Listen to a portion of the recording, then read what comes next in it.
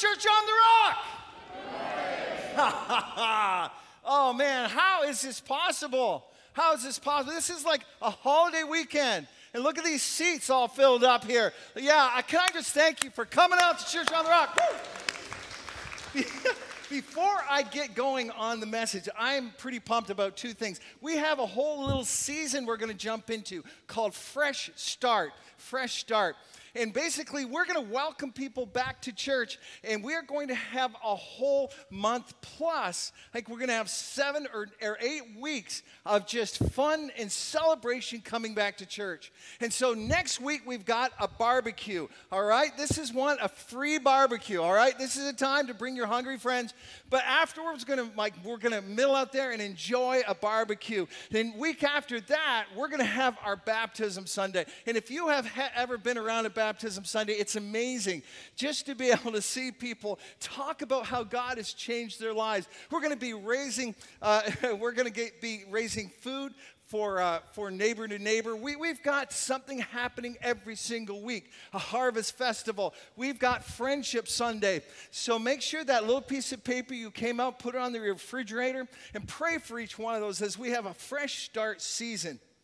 And then, because of that, we're starting a whole new preaching series. So we're going to start a 6-week series on one topic. And I was out in the wilderness saying, okay, God, what do you want us to talk about straight into September? What do you want us to talk about? And clear as a bell, you know what God's heart is for us? He wants us to be pummeled again and again and again with his goodness. This is going to be about the goodness of God. So every week, I want you to come away amazed at how good God is.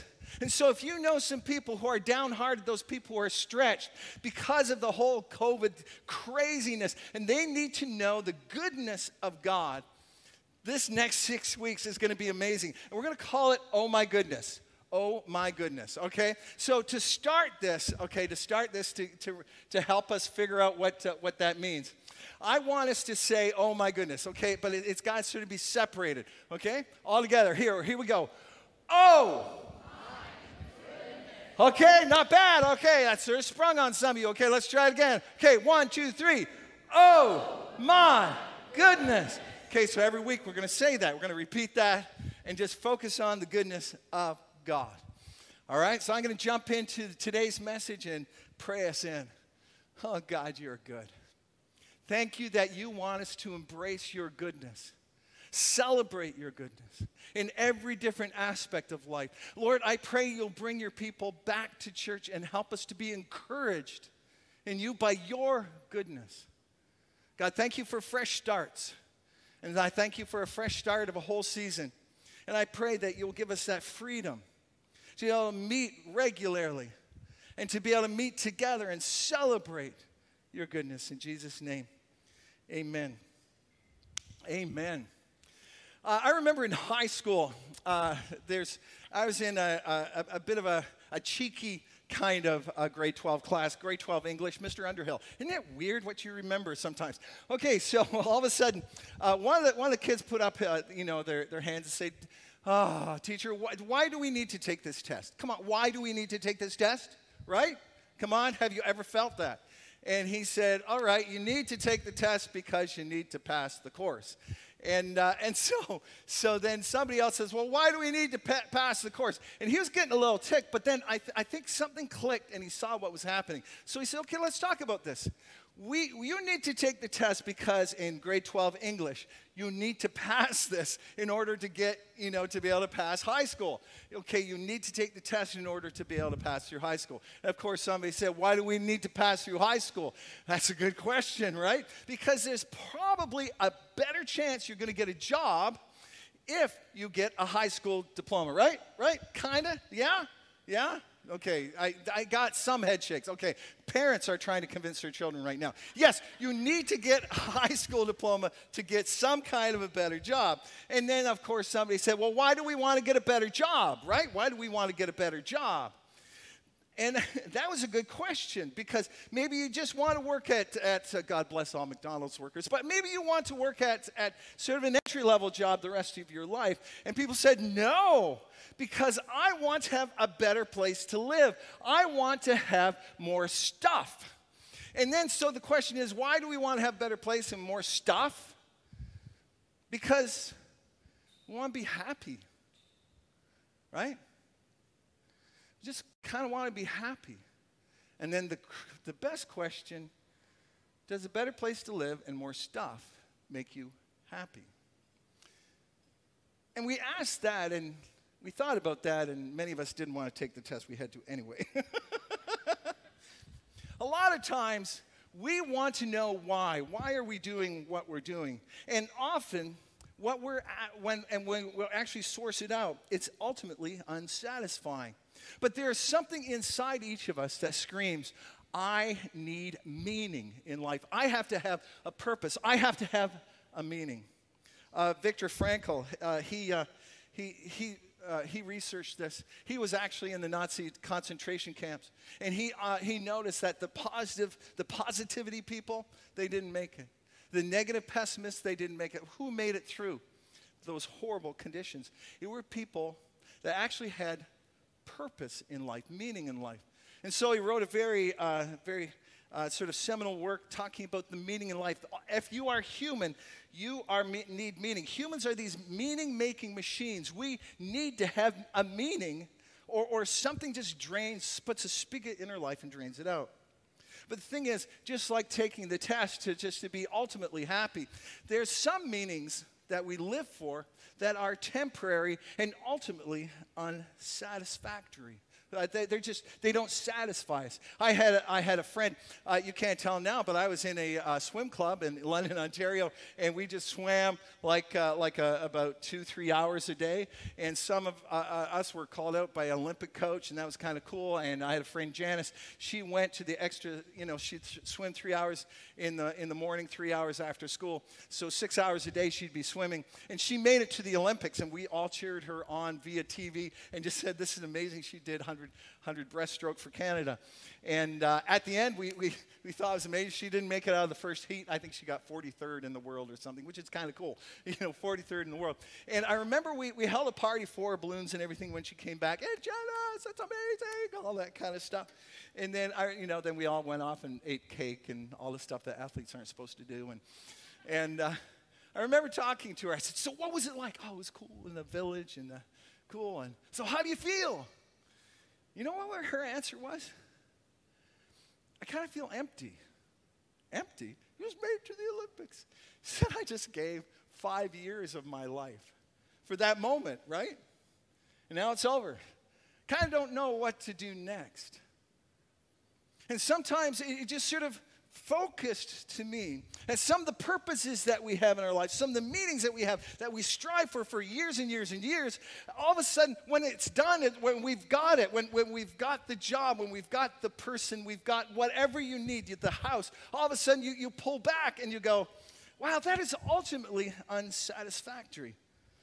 So humans need meaning that sort of outlive us. There's an anthropologist called Charles Taylor who wrote a big, huge tome on secularism. And he said those who sort of in the world, those who don't believe in a God, and we love everyone that does not believe in a God. We love everyone here. But the thing is, those that don't believe in a God, it's hard for them to live with a bigger meaning. And he wrote it this way: without transcendent meaning, the secularism creates multiple meanings in the immediate. In other words, if you don't have something that can outlive your life forever, you're going to try and make up these multiple things that are just sort of temporary, that try and vie for your attention. And so the world now has this competition for our attention, trying to push on us issues. And various, they all have temporary meanings. And in the middle of this, we get exhausted, and they just feel fleeting and fragile, because there's always another thing to become aware of. There's another thing always to fight for. There's always something to be angry about. And if we're aware of so much pain, and we fight for so many things, and we're angry about so many things, that apparently have no ultimate solution, we just end up angry and empty. After chasing multiple temporary meanings, our souls end up angry and empty. Here's the deal. You know why you feel you have meaning in your life, you need purpose? Because God planted that there. He has something bigger for you to live for. He has something ultimate, transcendent. He has something amazing for you to live for. And He has put that in this world. He's given you purpose beyond this world. God is in the purpose of rescuing his children. He wants to draw the world to Himself. He loves the whole world, and He is drawing everyone to Himself. And He loves every one of those people. He does tremendously. And the thing is, you know how He's decided to win the world? He's decided the only method He's going to use is us. Isn't that awesome? Isn't that awesome? The only method He is going to win the world through, He's not doing skywriting. He's not doing angel choirs, okay? That happened at Christmas, no more. Okay, He is only doing it through His people. So each one of us carries that ultimate meaning of seeing God work and drawing the world to Himself. To be able to see people reached for Him and then transformed into His image. To experience His peace. Come on, don't you experience peace in Jesus? Come on, I need some noise here, people. Do you experience any joy as you worship? Do you? Like, I want the world to feel that. Feeling the release of guilt. It is amazing. God is rescuing the world, and He is only using us to reach the lost and transform us into this living relationship. And that's what we're doing here at Church on the Rock. I believe what we're doing here at Church on the Rock is the most meaningful thing in the entire planet. Entire planet. And the beautiful thing is, the meaning that we can do here together is eternal. When we change one life, it's forever. You know what else is great? You don't have to have great skills. Look at me. You just have to be a warm body, and God will use you. He will fill you with the skills and the gifts that you need to do. Any kind of age, He will use you at any age to have ultimate meaning, to be able to see people be reached for Him. So before we start the new year, before we start the whole goodness of God thing and the fresh start season, I want us to be reminded, this is primarily for Christians. If you're on your way to God, that's awesome. I hope we're going to sort of give you a little peek about what makes our heart beat, about why we do what we do. But Christian, this is why we do what we do. And I'm going to start in with a story that Jesus told, Matthew chapter 25. By the way, if you do have the Bible, especially at home, they might be a bit more light. You might have that and take some notes. I know we read everything through the Bible because we believe ultimately the authority of God comes through His Word. The Bible says in Matthew chapter 25, this is Jesus speaking, verse 14 to 15. Again, He talks about the kingdom of God. And again, it will be like a man going on a journey when he called his servants and trusted his wealth to them. One he gave 5 bags of gold, to another 2, and another to 1, each according to his ability. In other words, the king is going away. He won't be present anymore. Okay, Jesus isn't on this planet anymore. He's going away. So He gives to all our servants. Are you a Christian? Are you a believer? Then you're His servant. You're a servant. So now He gives to one person 5 bags of gold, another 2 bags of gold. Somebody gets 1. You go, hold on, that's not fair. Isn't that fair? That's not fair. No, this is called reality, okay? It's just reality, okay? Some people have more opportunities. Some people have more gifts. That's okay. You'll find at the end, none of them get to keep it, right? None of them get to keep it. They just get to invest it. That's the idea. So if you have great opportunity, you have great background, you are smart, you've got all these gifts, guess what? You get 5 bags of gold. And guess what? You don't get to keep that. Your job is now you have to invest all 5. And you go, oh, Dave, I'm pretty much a 1 bag of gold kind of guy. Well, invest that 1 bag of gold as much as you can. And so, and it's all God's wealth, different levels, different opportunities. All right? Matthew 25, 16, 18. The man who received the 5 bags of gold went out at once and put his money to work. To work. This is a key word in this passage. He's actually putting some time into this. And he gave 5 bags more. Wow, that's great. He doubled the investment. So also the one with 2 bags of gold gained 2 more. But the man who had received 1 bag went off, dug a hole in the ground, and hid his master's money. Again, this gold is not just about money. It's about your time, it's your talents, it's your abilities. It's just all who you are. The gold is just symbolic of all of that stuff. So some worked and multiplied. One did absolutely nothing. I'm not sure how long it took to gain another 5 bags of gold. Let's say it took longer than a week. Let's say it took several months, maybe a couple years. Okay, so as these people are investing several years into the kingdom, one person is doing what for several years? Nothing, absolutely nothing for several years as other people are working and investing God's wealth. And the one guy said, well, you know what? I'm just deciding not to do anything with it. Matthew 25:21. And what happens now? They come back. And his master replied, says, well done, good and faithful servant. You have been faithful in a few things. I'll put you in charge of many things. Come and share your master's happiness. This is a person with the 5 bags. He comes back and said, listen, I've actually taken the things that you have given me, your stuff. I've turned it around and worked with it to see things work in the lives of other people.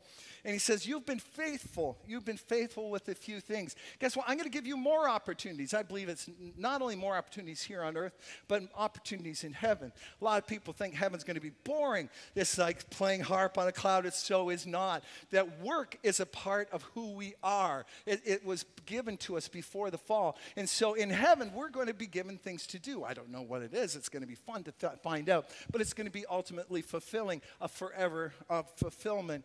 And so not only that, he says, okay, so here on earth you've been faithful. Now I'm going to give you more things to do. Enter your master's happiness. Isn't that good? Isn't being with Jesus is our happiness. Thank you. Thank you. Let's try that again, a little slow, all right? Okay, that's good. Yeah, I'm okay. Being with Jesus is our happiness.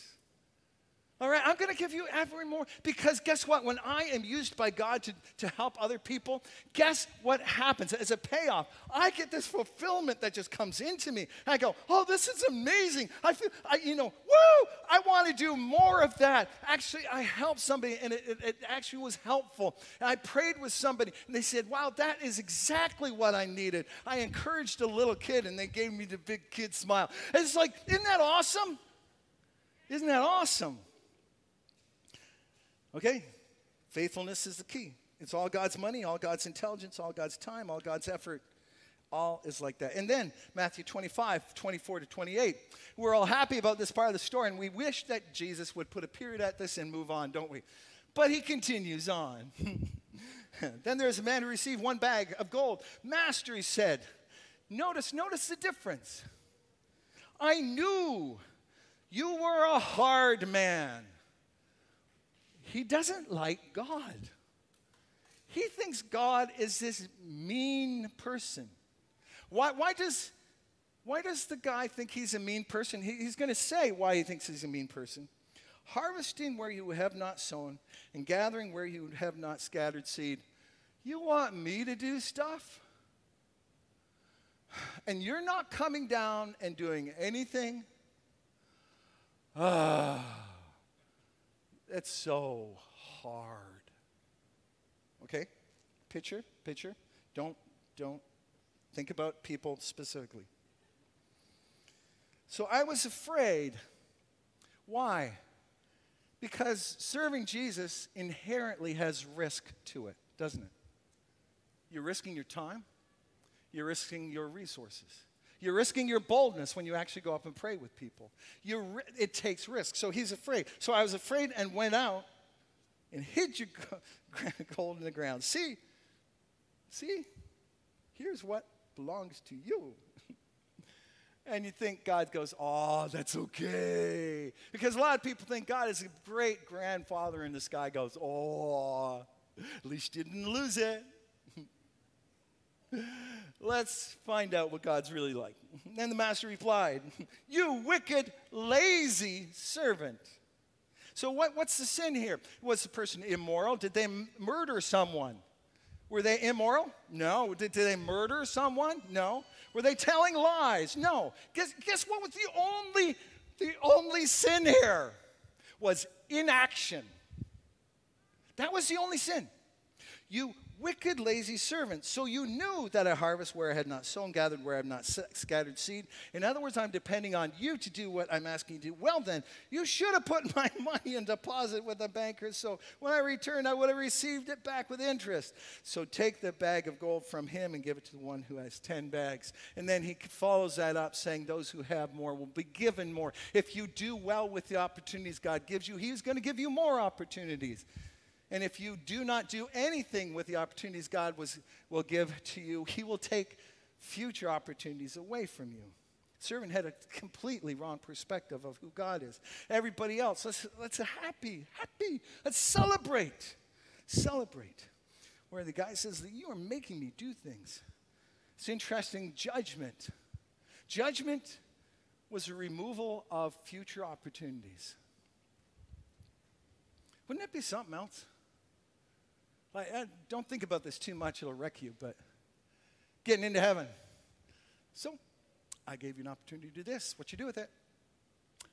Nothing. I was going to have you.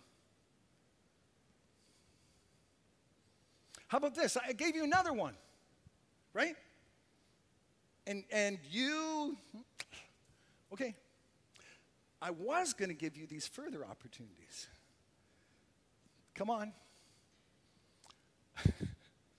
Not quite enter the happiness, but come on. God has given us eternal meaning. I'm talking to believers here.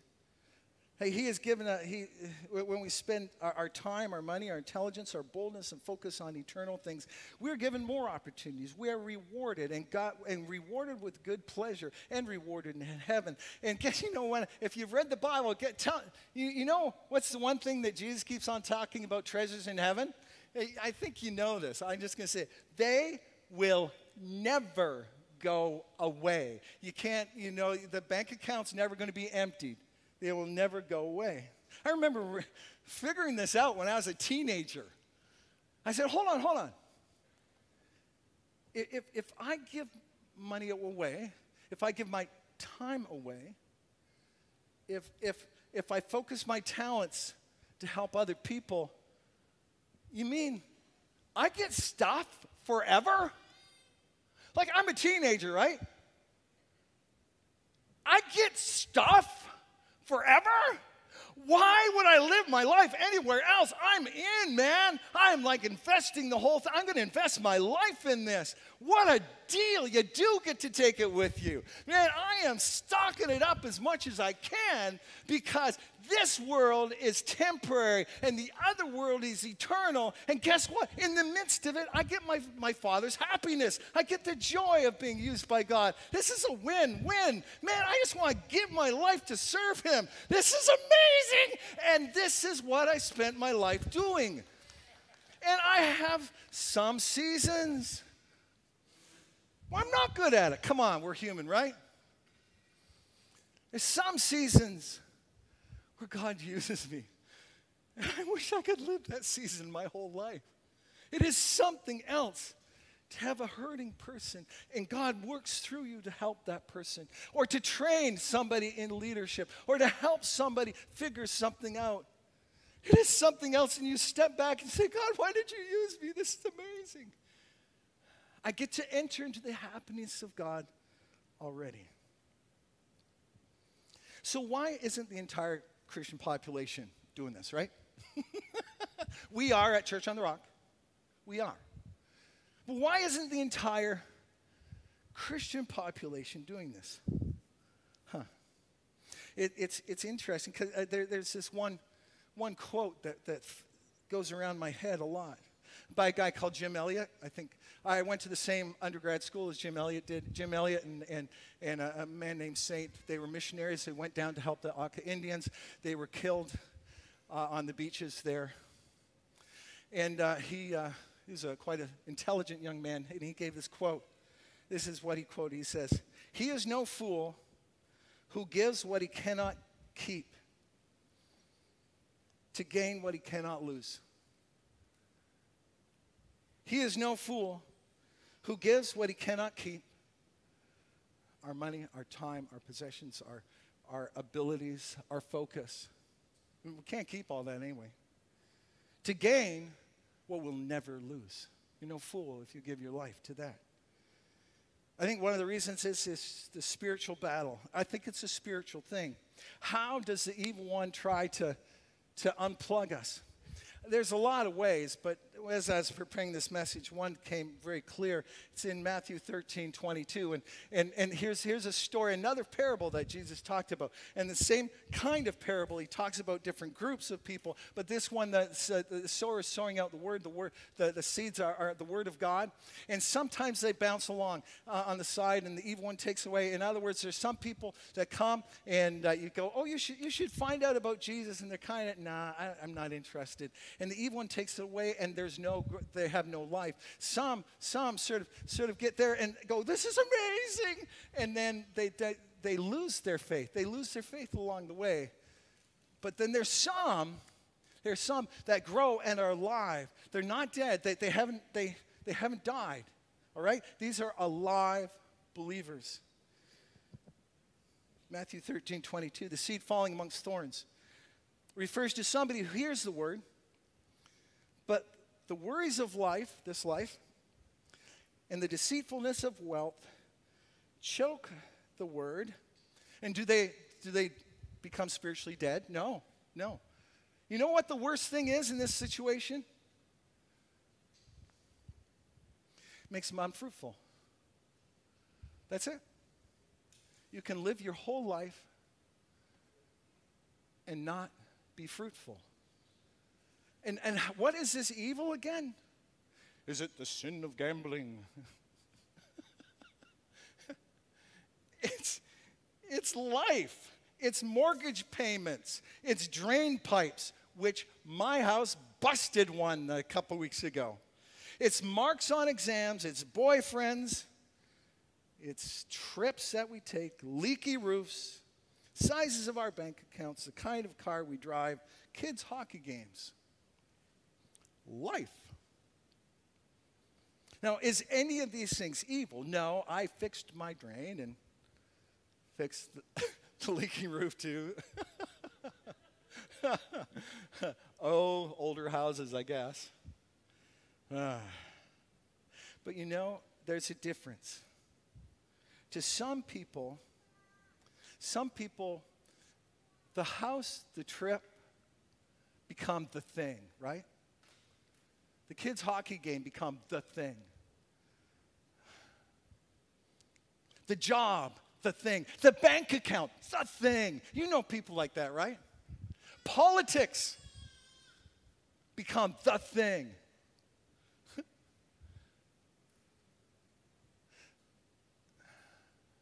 And guess what? God wants to be the thing.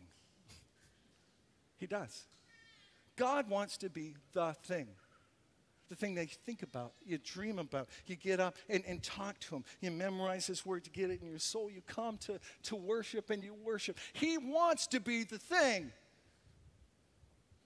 In fact, he says if anything else is the thing, this is Old Testament thought here. What's it called? It begins with I and ends with idolatry. Putting that out there, okay? Just putting that out there. If anything else is a sin, what's it called? Idolatry. We are worshiping other things because God asks to be the thing. I came across this quote. It was something else. It was from an old course I took when I was a teenager. And here's the quote. It says this, idolatry. It gives a definition of idolatry. If you're taking notes, especially if you're at home, you might have some notes you can take. I see some people bring books. Thanks for doing that.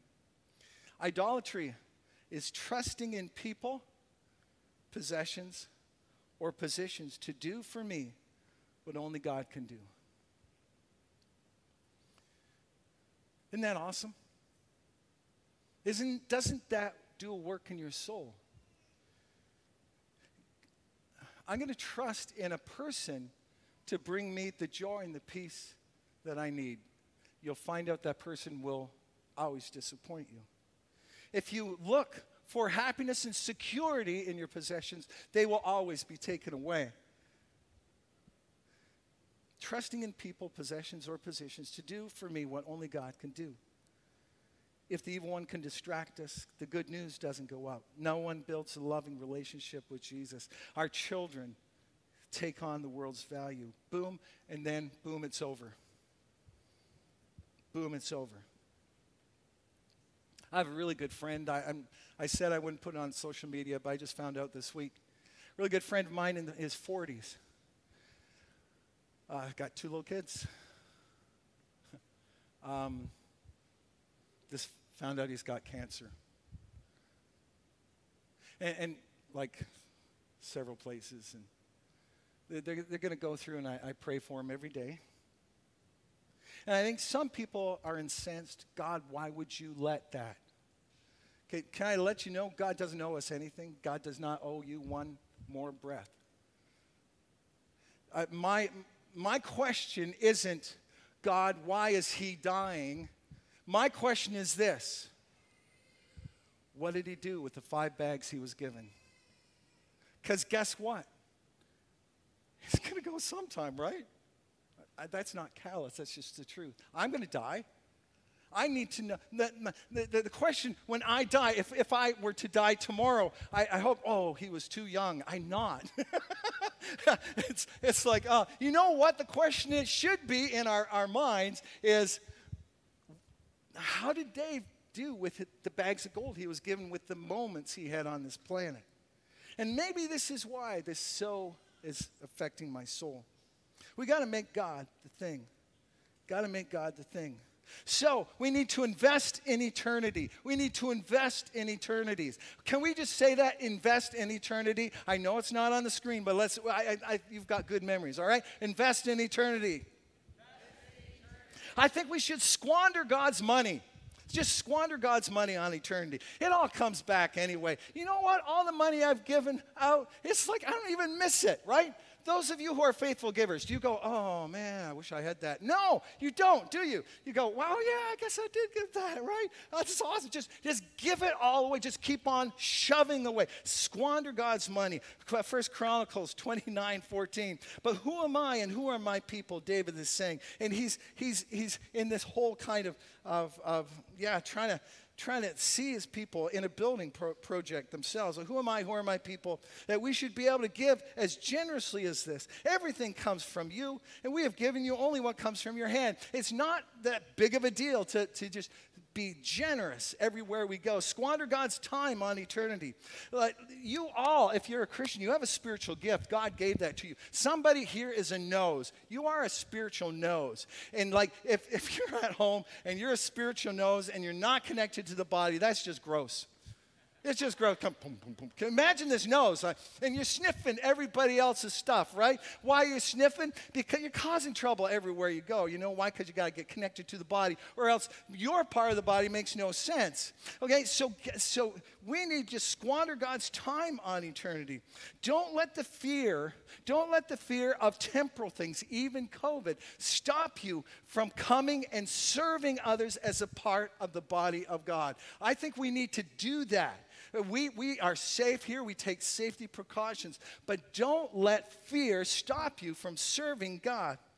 In 1 Corinthians 15:58, it says this: therefore, dear brothers and sisters, stand firm. Let nothing move you. Always give yourselves fully to the work of the Lord. And he's not talking to pastors. He's talking to everyone. Always give yourself fully to the work of the Lord, because you know that your labor in the Lord is not in vain. In other words, anything you do, there's this payback. There's your entry into God's happiness, the joy of helping others. And also, it just lasts for eternity. Throw yourself into prayer. Just throw yourself into prayer, people. I can't believe that we're not praying all the time. And I know we are our praying church. I know we do that. I know we pray a ton during the service. And we have our prayer summit. Man, that prayer summit, I would wish it to be filled. I wish that temporary things would not stop us from coming together as a church to pray.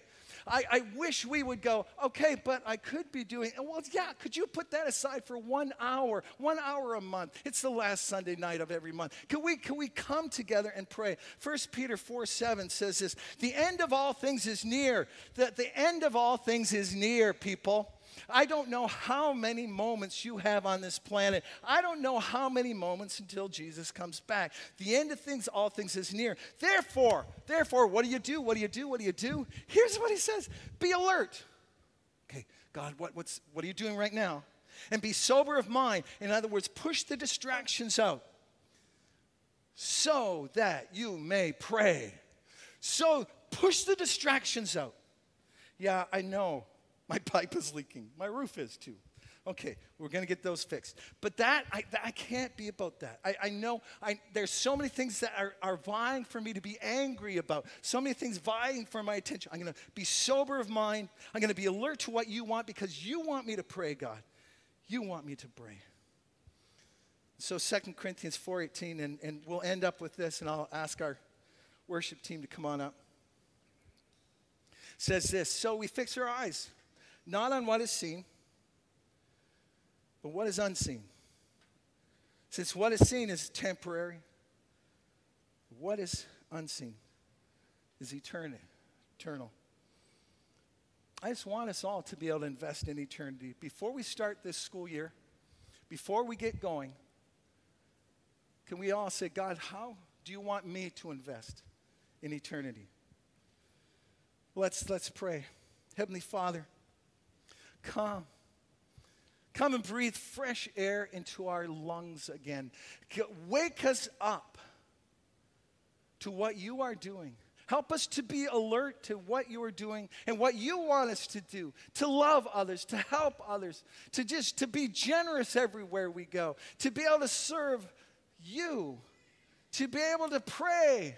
God, as we start this whole fresh start season and we talk about your goodness, and there's people that need you. They need to know your peace. They need to know your joy. And they just need a smile from somebody. They just need a hand. And God, use me, God, use me. And allow me to invest in eternity. God, don't let our lives be distracted and taken away.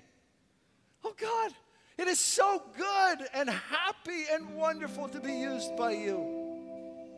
As we worship, God, I pray that you would be the convictor, that you would be the one. You would be the one to say, okay, this is what I want you to do now. This is what I want you to do. Lord, please show us, steer us. Show us, steer us to be used by you to a hurting world. God, use us. Help us to listen to you, what you would want us to do. In Jesus' name, amen.